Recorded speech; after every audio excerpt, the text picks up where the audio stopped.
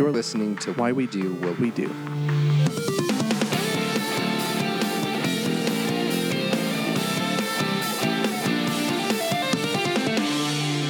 All right, this is Abraham. And this is Shane. So this is Why We Do What We Do. Your favorite consumable psychology podcast. Nailed it. Yes, it's about time. And so welcome to our brand new discussion, fresh off the grill or whatever. Whatever, however you want to describe that. I don't know. Yeah, there's probably some expression that I'm saying. Hot off the presses? There you go, hot off the press. That is the one. Is that Thank what it you. is? Perfect. I get to be Tom Hanks and you could be Meryl Streep. Yeah, that's perfect. That's awesome. Are we? Wait, is there? That's a different movie. Okay, never mind. I was like, that's not Sleepless in Seattle. I get my Tom Hanks movies mixed up sometimes. He is a national treasure, but I can't keep up with him. There are a lot of them. There's so many. Understandable. Okay, so today what we're talking about is how to study better. Yes. At least that's what I plan to talk about. There'll probably be some amount of rambling that takes place. But so we're going to present some studying methods and some of the research that either supported or failed to support the effectiveness of those methods. And so specifically, we'll be talking about something called the SQ3R, SOAR, which is SOAR, and a couple other recommendations and reviews of other acronyms, I guess, for how to study better. Yeah. So, Shane, have you heard about these ones? I have not. And so actually I'm really interested in this particular episode and this content because I was never that kid that had to study. Or else I shouldn't say I shouldn't had to study, but it was always it was never in strength in my skill set. I never had good study habits, and so this will be, I think, really interesting to kind of see what I could have done better. Okay. Is that to say that you wouldn't necessarily study well but could still perform well in class, or that you did neither of those things? No, I always performed really well in class. I was a straight A student. I got a 4.0 in my final degree. So like I was always that guy, but I just never studied well. Well, if you're that guy, then good for you. And and you'll still probably learn about either what you did right or what you did wrong, or I don't know, it's interesting at least to talk about. Yeah, for sure. Okay, so I have sort of used this at various times in the past. I learned about this when I was in my undergraduate program and did try and apply this method. The problem was my procrastinating.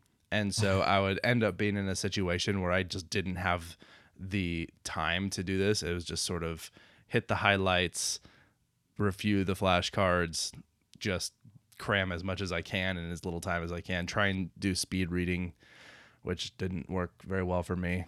Not to say that it can't work. Certainly it could. I just was bad at it. But anyway, all that is to say that today we're going to try and answer the question of just what is this SQ3R? And you could also call it the SQRRR, which is where the 3 comes from. We're going to try and talk about how it works, if it works, and what the research says in support of this. Cool. Yeah, I think this will be an interesting dive. For those of you who are graduate students or studying anything at all, hopefully this will be useful, and maybe you'll find a way that you can study better if that's something that you struggle with.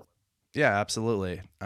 Maybe you've been one of those people who didn't need to, but you might find something in here that allows you to do even better. And if you're one of those people who really struggle with this, hopefully this will be something that can help you feel, I guess, more prepared to take on the rigorous requirements of academia. So here we go. We're going to give you maybe a tool. I don't know. Let's see. We don't even know how it works or if it works. So let's dig into that a little bit.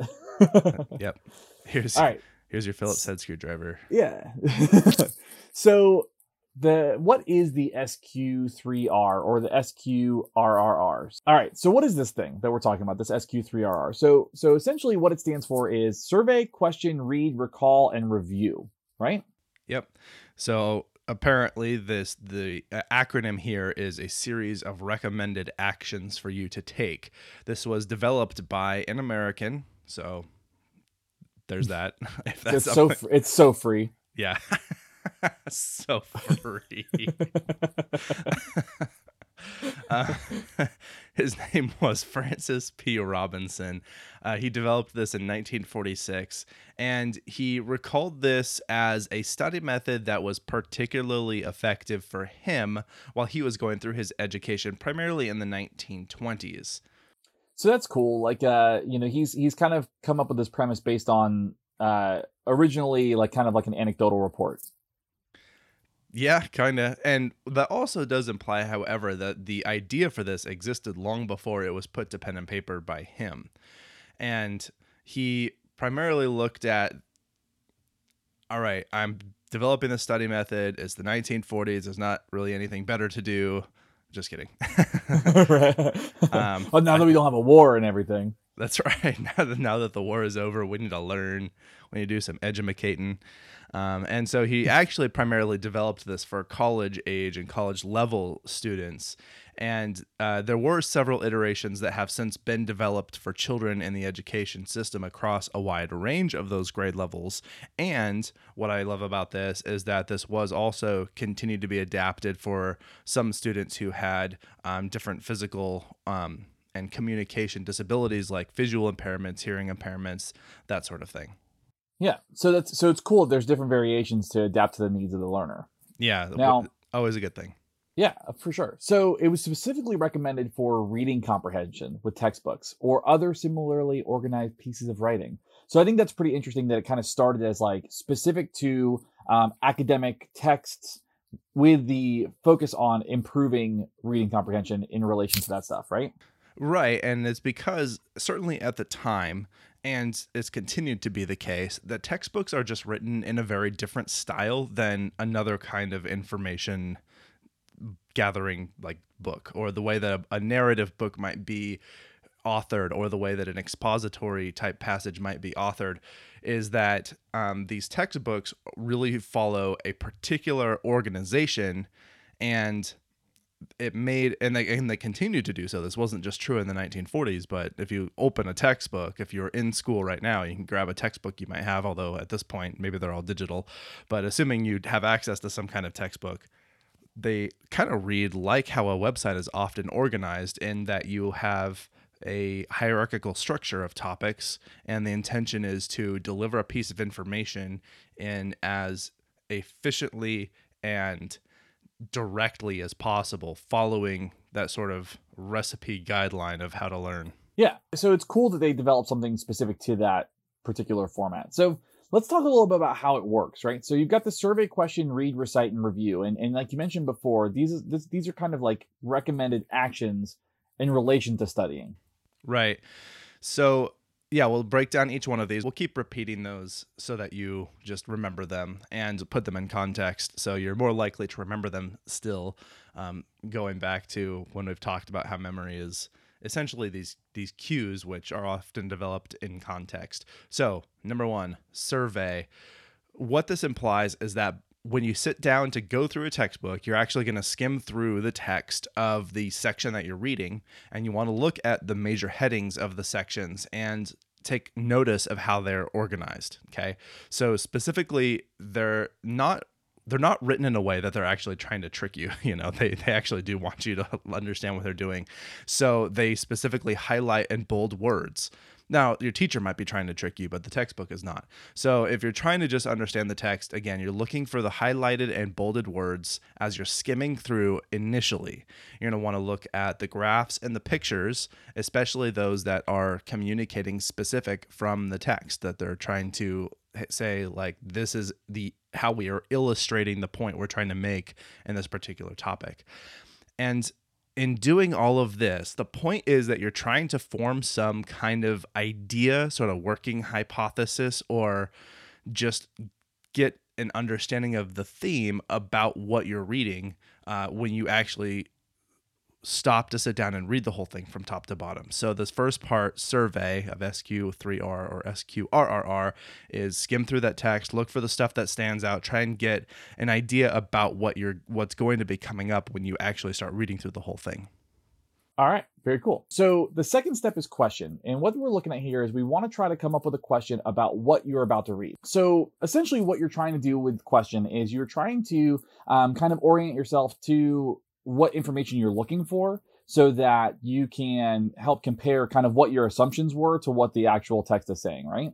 Yeah. And this is part of that survey thing. So after you've surveyed, then you're gonna ask, okay, so what am I likely to learn, or what are they going to talk about? Try and figure out what questions would be relevant. Maybe it's helpful to imagine this as like you're gonna do a trivia type quiz thing where you'll win $100 if you can get everything right, and you're gonna they're gonna ask questions about this chapter you're about to read, and so you're gonna try and anticipate what questions they're going to ask by thinking of them ahead of time, and then trying to remember that information specifically. Okay, so then the first R in SQ3R, survey question, and read. And so read is pretty straightforward and relatively self-explanatory. You're going to read the text. You want to specifically read it with that framework that you created in mind. So the one that you just went through and you skimmed everything, you maybe asked some questions, hypothesized what was going to come up, and now you're going to sit down and actually read through the text with that in mind, and also write down new questions that you might think of as you're going through doing your reading. And so then the second R in that 3R series is going to be recite. And it's not necessarily repeating the information out loud, but rather thinking about it and trying to recall it after you read it. So also almost like kind of like summarizing that section once you finished it, and being able to kind of put it into maybe a list of information or however you decide to recite. But right. Essentially you're repeating that information after you've contacted it.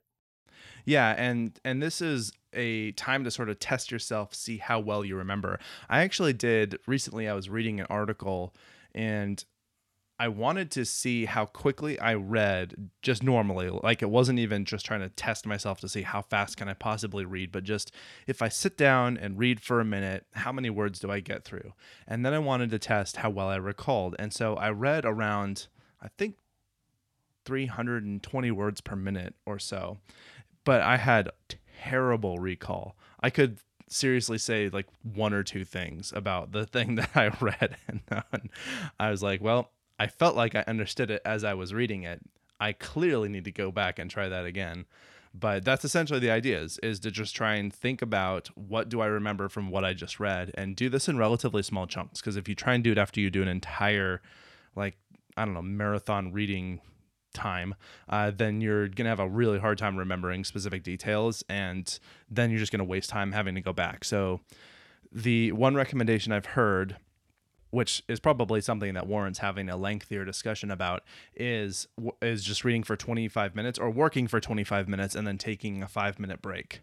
That has a specific name I'm not recalling right now, but that would be something to consider incorporating in here, is that you'll do this for 25 minutes and then you'll take this time to sort of recite afterward what you have been working on for that 25 minutes. Yeah, I've heard that too, and I can't remember what it is, but that makes total sense. You know, right now I'm in the middle of reading The Dark Tower again, and nice. I'm like 500 pages into Wizard and Glass, and it's like I had read it before and read it pretty quickly and forgot how much information was in that book. Those are such fun books. Oh my God, they're so good. That's gonna be a series of episodes that we'll do one day. We'll just talk about how great the Dark Tower is. We'll talk about Stephen King and his stuff that he's got going on. I like the little crab things. Oh yeah, the lobstrosities. Lobstrosities. Dadachi. So good. So good. All right. So the final R in this is going to be review. And so basically you're going to state the main idea and the major points of the passage that you read in your own words, right? So you're going to take that information, you're going to synthesize it, and then try to answer questions that you wrote down at the beginning. So you're going to take all that information, you're going to take all those questions that you had, and you're going to kind of try to pull it all together at the end of this, right? Yeah, absolutely. And so you can probably tell already that a few of these things have a little bit of overlap. So it's not necessarily like you will sit down and go through and like, okay, now I did the read thing. Now what's next? Okay, I do this recite thing. There's going to be some where these are kind of incorporated into one another. But let's give an example here of, let's say that I'm taking, I don't know, chemistry. And let's assume that I have a textbook for chemistry. And so I'm going to sit down with my textbook and I'm reading chapter 2, I guess. And so the first thing I'm going to do is I'm just going to skim through this chapter that I'm looking at, and I'm going to look for all the major headings. I'm like, okay, I see, if we're on chapter 2, maybe something about gas versus metals versus something, or it'll just talk about the periodic table, or talk about how. I'm gonna stop talking about this. I'm gonna read through the chapters, I'm just gonna skim through the chapter looking for whatever's bolded, whatever's going on. It's gonna talk about Murray Curry maybe, and then I'm gonna try and ask myself, okay, so what are they gonna try and ask me about this when I read it? What is going to be discussed in this? I already have some of that information, so I'm probably gonna try and question it as I do the survey part, right? Like I'm gonna read the section, like, okay, this section is called chemistry. What are they going to talk about here? Hopefully that's not what that section is called. But it's just one chapter on chemistry. That's right. And that's the whole book. And so after I've done that, then I'm going to, and again, that's just skimming through. And as I'm skimming through, I'm going to look for those things. I'm going to try and think of those questions that are going to come up. I'm going to try and anticipate what's going to be discussed. And now I'm going to actually read through the text piece by piece throughout that chapter. And now I'm going to just pause after 25 minutes and think about what I've read so far. I'm going to try and remember as many details as I can. I'm going to sort of quiz myself in a way, and then I'm going to state any inside of that recitation, I think can be this review part that I want to state as I'm doing this. I want to be thinking about the main idea and major points. I want to try and say them in my own words, not from the text, and then answer any questions that if I did write them down, that I'm trying to answer those. And if I didn't write them down, then just remember what they were, and then try and provide the answer as I found it from the text. And then I'm going to rinse, recycle, repeat. Yeah. So, I mean, ideally, I think all this makes sense, right? Like it makes sense to kind of like, you get organized, you ask the questions, you read, you rehearse it, you review it. Like it kind of, it seems to be common sense, right? And so when we talk about how it works. This does seem fairly intuitive. Absolutely. So then I think it's probably safe to say that we should look at the research on this, right? Because at the end of the day, we want to make sure that, like, even though it's common sense, science is not common sense, right? So we still want to go back to that science piece. Absolutely. Yeah. So although this has been reported on as the best research method, or like the best study method, for over about 70 years, since this was developed in the 40s, even in mainstream college textbooks. So this is often presented in textbooks as not like an intro, but in that the first 20 pages that nobody looks at, usually it'll say like, this is how to study this textbook. And so if you ever part the glue on your textbook and look at those, you'll see a brand new page that you thought was just, I don't know, probably credits or something. How to cite this, 20 pages of how to cite this textbook. It's very commonly distributed, and that being said, it's been acknowledged that there hasn't been a substantial body of research to actually support that method. There has been some, and so we'll go into that now, and it certainly requires a little bit more validation from other researchers. Yeah, so let's start with the McCormick and Cooper study in 1991. So they had done a study that applied this to individuals with specific learning disabilities and found that it was actually pretty ineffective for those students. So they didn't find any strong, robust findings related to this particular method for this group. You know, I wonder if this was before there was an adapted version of this for people who did have some kind of learning disability, or if because of this, they developed that adaptation for individuals with learning disabilities. Yeah, I think that's probably a worthy line of inquiry, right? Yeah, that just occurred to me now, and I wish I had thought about that when I was looking all of this information up. But there we are. Most of the time we're pretty good. We're pretty perfect about this, but sometimes we make mistakes. And if anybody ever were to end up trying to like find themselves in a situation like ours, where you're sort of constantly trying to read about and research a very wide range of topics, it's so easy to find yourself in this like rabbit hole of research of, oh, well, seems like it would be related to this, so maybe I'll just dive down this 20, 30 article line of research for a while. So yeah. It's very easy to spin out of control asking endless amounts of questions on these, and then we go off on these long tangents that nobody cares about. So better to try and stay on point. That's it. Let's reel it in. Okay. So another one came a little bit later, and I did put these all in the order in which they were published. And there were obviously other studies, but I tried to pick ones that were specifically they seem to be these important sort of steps along the way rather than incremental improvements, more like more robust studies. So McDaniel and colleagues in 2009 examined just the 3 R's part of this, the read, recite, review. And this is cool. This is one of those things where it's like, I think the term is dismantling, where they want to go through a particular method of something and break it down to what are the most important components, because sometimes it is all of the components and they all have a relatively equal contribution. And sometimes you find out we have this thing, it's 99% just this one thing, and then 1% these other things. Like maybe we can trim those away for most people. So especially if it's unnecessary.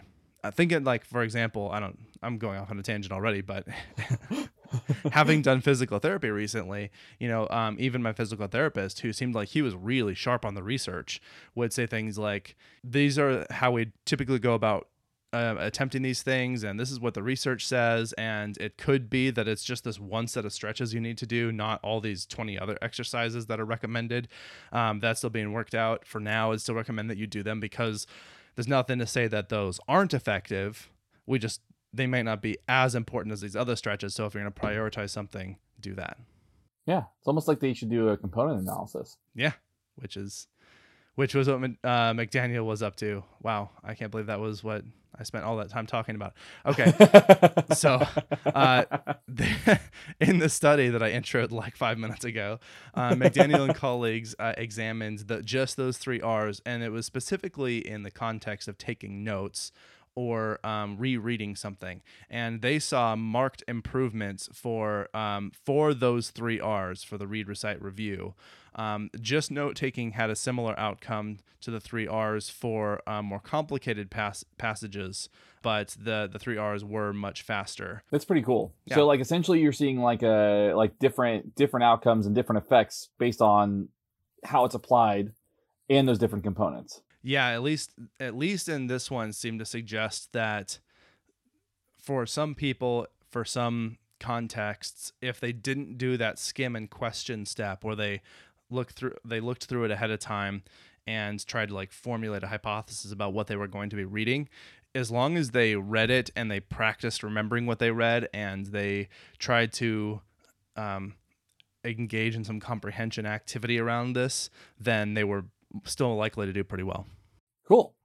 All right. So then there was a dissertation as well that showed some improved test scores from pre to post, right? So you actually saw that with this type of method, going from what the students or the subjects knew at the beginning to when they took this test and looking at how their scores improved, there were improved test scores. But what was kind of strange about this particular dissertation is it didn't show that there was a control group. So it didn't show that there was any way to kind of compare to any sort of group that didn't have access to this particular study method. Yeah, I was a little confused. I mean, I wanted to include this one specifically because a lot of them didn't look specifically as test scores as their outcome. They would more look at things like overall grades or just comprehension, or there are a lot of different ways you can measure this, obviously.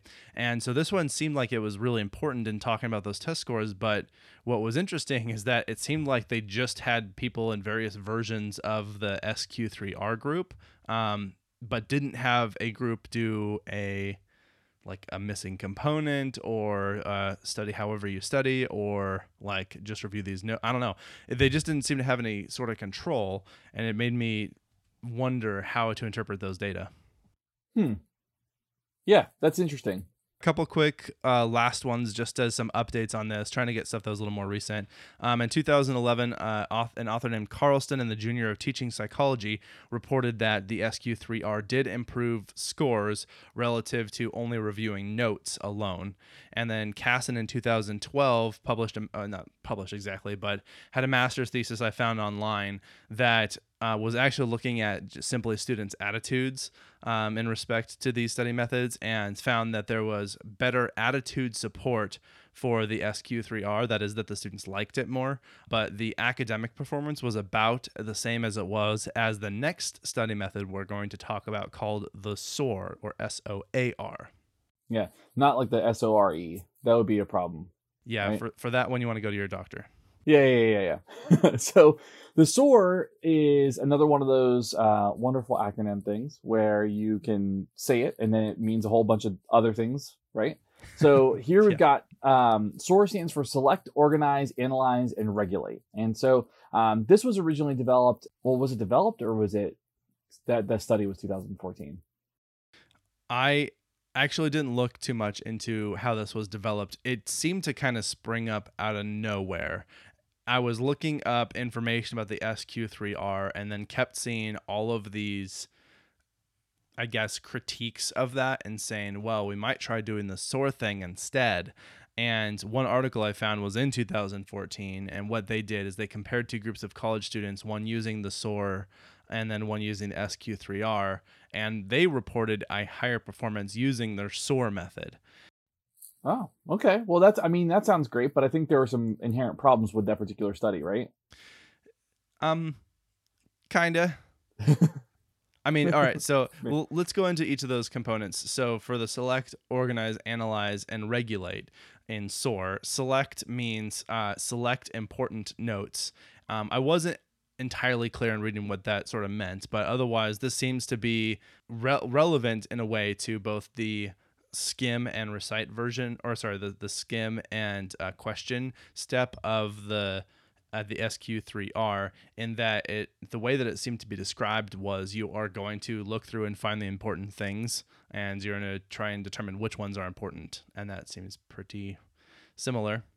Yeah, and then just kind of go into the organized part. It's organized with a graphic organizer, so you're looking at taking all that, like just kind of getting some way or some method of organizing all that information in a way that is, that you can attend to or that you can, interact with.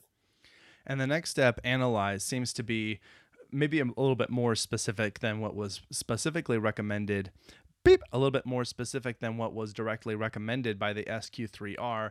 And this step, the point is to try and figure out how things are related to each other. So how some of the new information is related to old information, or new information is related to other new information, etc. And so this is sort of I feel like a more targeted recommendation around how to go about understanding what you just read is to try and think about how they relate to one another, which is kind of an interesting idea.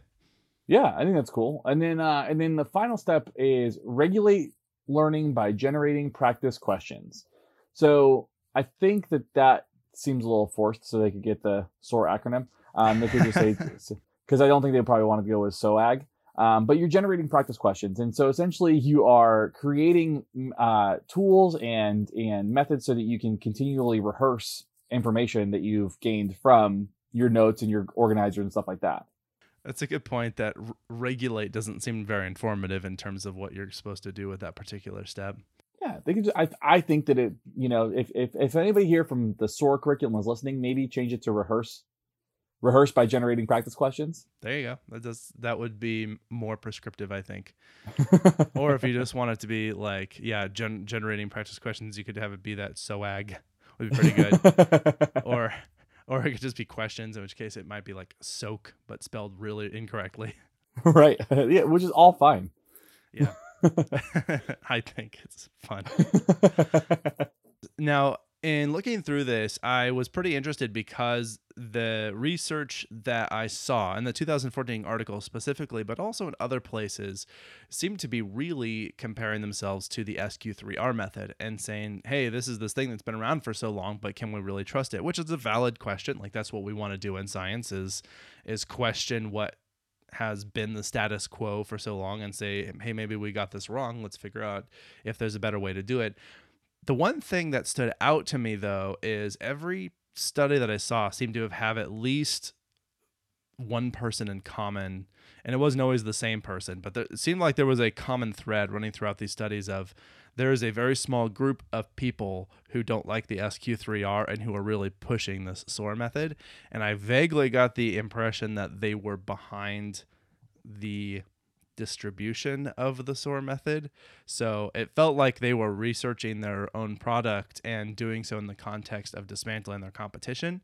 So I just couldn't tell. Like, nothing stood out to me as a red flag in reading their studies that seemed to indicate that they weren't trustworthy results. It just, as I'm reading it, I'm thinking I'd love to see some independent verification of this, because the other independent studies that I found that weren't by one of the people who were on these other studies usually found that the SQ3R did at least as well as the SOAR, if not better sometimes. Some interesting stuff to think about when you're talking about these products. Yeah. Or these procedures. So I think it's important, if we're talking about how to study and giving you some frameworks and stuff, it's probably important to talk about how people do it wrong, because I feel like people do it wrong a lot. Sure. And as you can imagine, the thing that is going to be doing it wrong is the thing that you've probably been doing because it's one of the easiest, and that is to procrastinate, and specifically to try and cram, which is to try and digest as much information as you possibly can in a very short period of time. When you use this method of just read everything one time really fast without stopping to think about it, you're much more likely, I won't say very, but you are much more likely to just forget everything that you read, barely remember the things that you did cram into your head in that period of time, and it won't stick, it won't apply, you won't be able to use it. You'll have a very superficial, perfunctory at best memory for some of the points that you read, and you're likely to miss the important information and how it works. Yeah, that's like, and then I see this a lot too, where people will cram and then they'll also pull all-nighters. Well, they'll cram and they'll stay up all night and they won't sleep. And it's like, that's the worst possible thing you could do for studying. That's a great point. And I should have actually included that as a caveat in that, is that you also need to sleep. Matter of fact, that's just a general recommendation for life. But with respect to studying, is make sure you are getting a decent amount of sleep. And if you can't for some reason, then find a way to cut back on your obligations so that you can. Yes, that makes a huge difference. So another thing that is an incorrect way to study would be relying on lists and outlines. And essentially what this does is it strips away all the information from the material that you're trying to interact with, and it removes all that context, and you don't have any cues that help you recall any of the information. So the more you strip away and the more you make like a list and outline and making something pretty, like a bullet point or anything like that, when you start doing that, you remove all the things that help you recall that information. Right. And I mean, you could maybe make the case that the lists and outlines will work if you're doing them from memory about the thing that you already read, and then you use that to structure your studying later. But if you were to just create a list as you're reading or as you're in class and then try and come back to that, even when I have detailed notes that I've left personally on like slides from the class that I was in, I'll often look at my notes and look at the slide and think to myself, I have no idea what was going on here. I don't remember any of this. And so it really is important that you make sure you're not studying by having stripped away the context, because when it comes time to ask a question, let's say where you're studying something about, I don't know, math, and in one of the questions you come up against is you have to apply some particular formula, and you're like, I remember the section of my notes that said formulas, but that's about it. That's about it. Yeah, having that context is really helpful. And then another thing that people try to do is they try to remember individual facts instead of how they're related or what they mean. So like, it doesn't really make sense to remember specific bullet points or specific facts about a context or concept without being able to maybe develop some examples or how it fits into the larger picture of a particular subject. Like, it's really great if you're studying psychology and you want to understand theory, and maybe you study psychodynamics, right? If that's what you want to study. But it's important to understand how Freudian psychology and psychodynamics fits into the greater picture, right? And it's important to understand how it's kind of scoffed at and turned into something different. But it's really important to understand kind of what it looks like in the greater picture of things.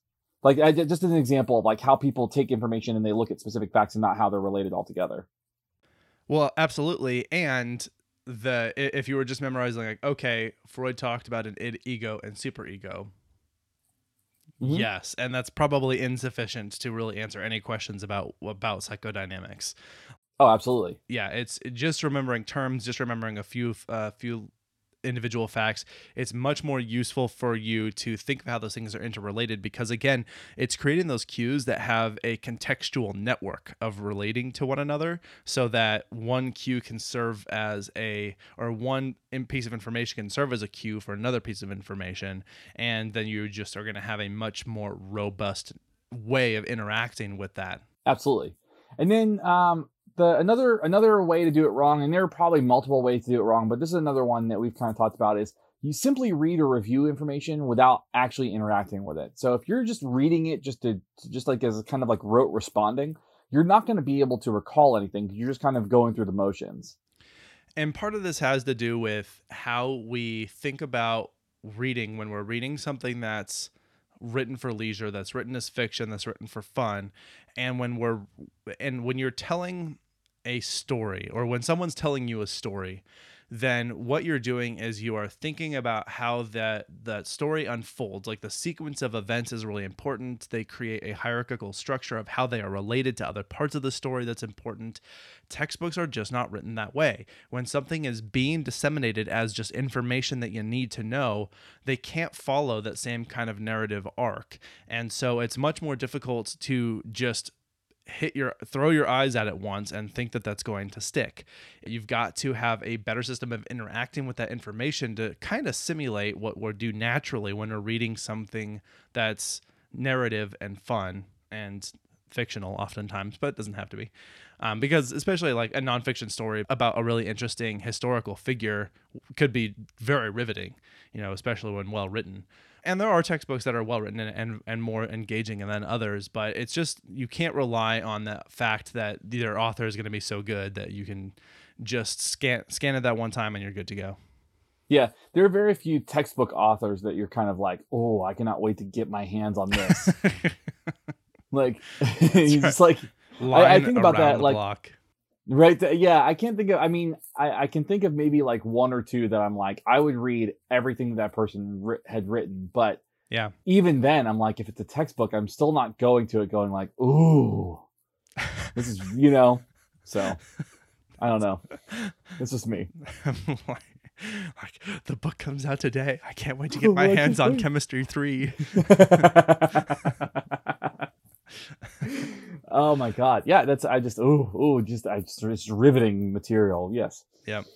So there are some other things though, right? So we've talked about SOAR and SQ3R and all that, but there are some other things that are out there that might be helpful or that you might want to look into a little bit, right?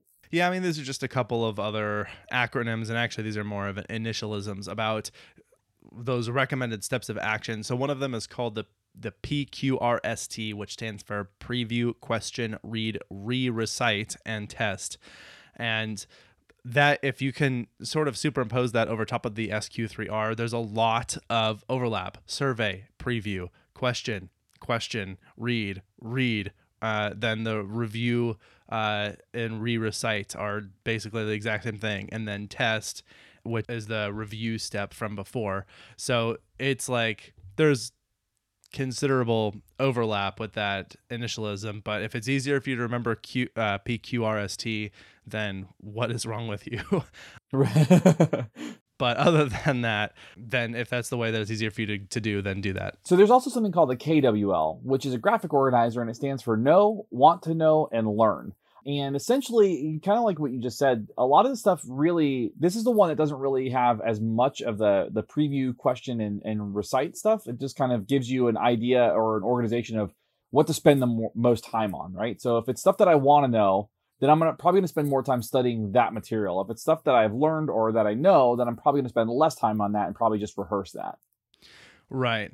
And you can see that also this has got some sort of some parallels with some of the other methods that we've talked about, in terms of some of this is knowing ahead of time what you're going to learn what you need to learn, and then sort of testing yourself on the things that you've learned. That's sort of the gist of what we've read about in most of these other methods.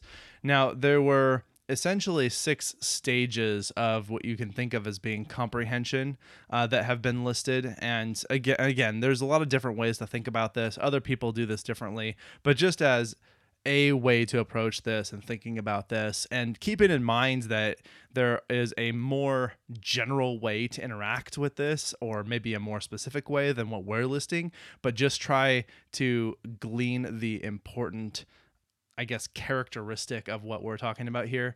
And so in terms of comprehension, there's knowing versus understanding, where understanding is supposed to be this thing that's more, I guess, comprehensive and more complete. And then you've got reflecting, which is about bringing information to life, right? So you want to take it, kind of like take that information, turn it into your own material, be able to translate it a little bit, personalize it, and consolidate it. So you want to take all that and just kind of bundle it up into a nice package that fits Abraham's worldview.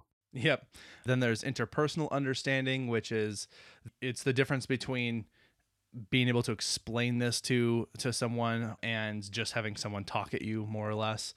And then the intrapersonal understanding, which is finding it how it personally relates to you and how this relates to like real world as opposed to fake world.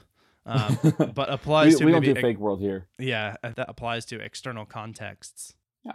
And then you've got visualization, which can be pretty closely tied to Tony. Is it Buzan? I kind of like Buzan, but Buzan? mostly because it reminds me of Tarzan. Yeah, Buzan, Tony Buzan, and this idea of mind mapping. So basically, you're taking all this information and you're producing a kind of a visual representation of this information, and you can do that in a way that the information is tied together, it's mapped out really well, and organized in a really clear way. Right. And then finally, when we're talking about comprehension, there's this mindfulness and acceptance piece, which has to do with being present when you are learning these things, noticing, rather than getting distracted and drifting off and thinking about the past or the future, is being in the moment and then being willing to engage with the material in a meaningful way. Very cool. I like it. So there's a lot of stuff that goes into comprehension. Yeah. So, I mean, to just really hit sort of on the major points on what is being said inside of this studying thing and the recommendations that are being made, it is thinking about this in terms of how this would work, which is that you want to remember something is sort of the overarching goal here. And so you've got to set up the cues or the information that you want to be cues for something that you want to remember. And wrapping that around context is really important. And so essentially this is like, get some context here so that when you encounter this information, it becomes a cue later on, and then practice those cues once you've done that. That's sort of the gist of what all of these are talking about, is you get better at doing this by doing it. You learn more about something by interacting with it in a more meaningful way. That's the sort of overall gist here. And so you can use any of these initialisms or acronyms or suggestions that you want as in any way that you want, as long as you have those components. That's how learning sort of takes place, how memory works, that sort of thing. Yeah, very cool. So there is this one quote that I really like. We've talked about William James before, but this one's related to academia, so I wanted to pull it in. And so William James said, quote, "It pays better to wait and recollect by an effort from within than to look at the book again." So he's trying to say it end quote. Trying to say it in a way that's sort of a funny, memorable rhyme. And the suggestion here is, rather than I can't remember the answer, go find it, is think about it and try and come up with the answer and actually put in that effort. And then if you can't find it, go look up the information, but otherwise try and just do it on your own. Yeah, I like that. That makes sense. Sort of related to the tip of the tongue. It's like, I've got information. It's right there. I can almost feel it. There's actually been a lot of research just on tip of the tongue phenomenon, also called the tot. And, because of tip of the tongue. Yeah, and, I see. Yeah.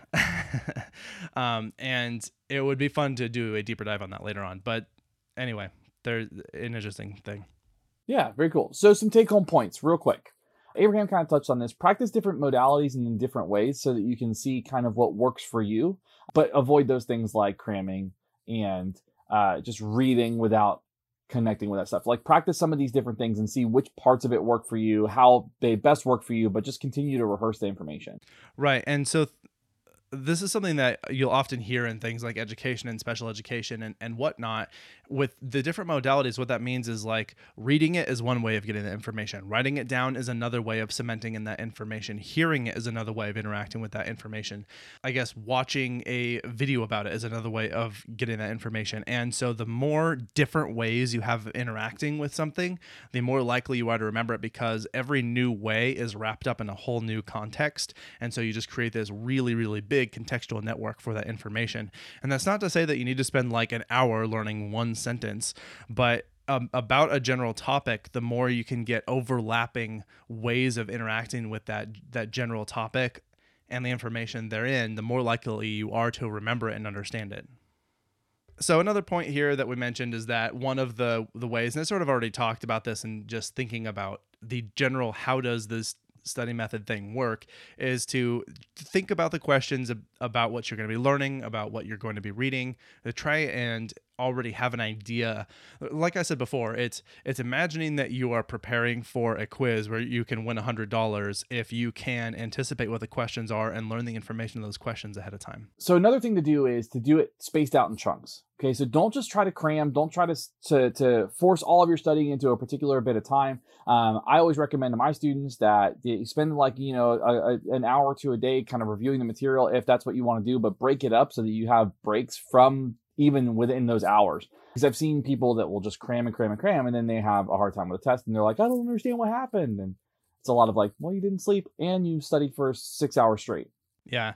Do a few 25-minute chunks here and there. Yeah, as you said, trying to get about an hour in a day, and just doing that consistently will help you establish habits that are really good around sort of constantly interacting with that, and are much more likely for you to be able to actually remember what you've done. And this also leads to one of the key factors about learning, and just thinking about, I always like to use metaphors from like music and sports, is that repetition is key. That you don't just sit down with a piano and you're like, well, if I spend 6 hours on this, I'm going to be a master at piano. No, it's that you sit down and you practice for a little bit, and then you come back and you practice the same thing. And people who are even really, really good at this, really, really good at their craft, whatever it is, they will still practice the fundamentals frequently, and it's just get the repetition down. The more times you interact with it, the more likely you are to remember it, the more likely you are to pick out other context clues and cues that are going to help you remember it, that sort of thing. Yeah.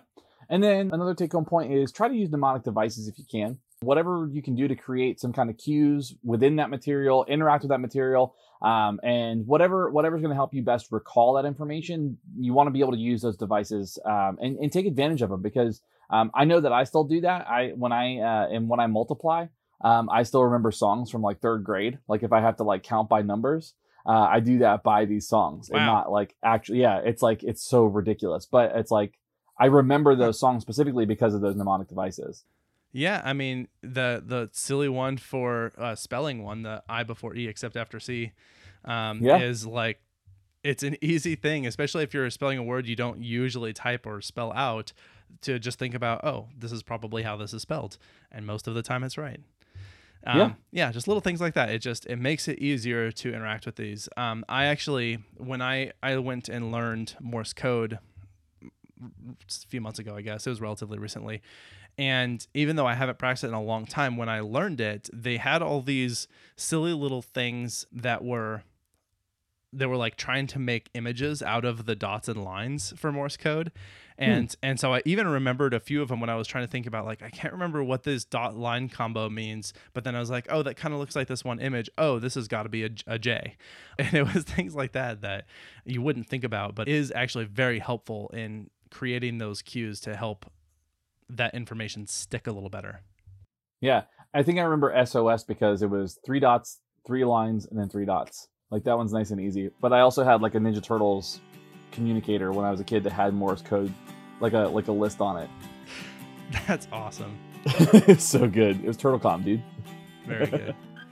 All right. I think that covers it, right? Yep. I think that's all we got. Thank you so much for listening. Yep. Thank you so much. We appreciate it. Now go study.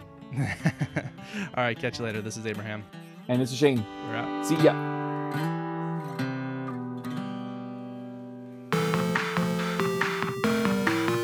You've been listening to Why We Do What We Do. Why We Do What We Do is supported in part by our amazing patrons. Thank you. If you like what you heard, consider becoming a patron by heading to patreon.com/WWDWWD podcast. You can also rate and review us wherever you get your podcast, or share this episode with your friends. If you have any comments or questions, we'd love to hear from you. Find us at WWDWWD podcast on your favorite social media platforms. You can learn more about this and other episodes by going to www.wwdpodcast.com. There, you'll find links as well as detailed and shareable show notes. Why We Do What We Do is researched and produced by Abraham, Ryan O, Shane, and Miranda. Artwork and logo design by Andrew Pollock at nogdesigns.com. Video and production assistance from Tyler Brasier with music courtesy of Justin Greenhouse.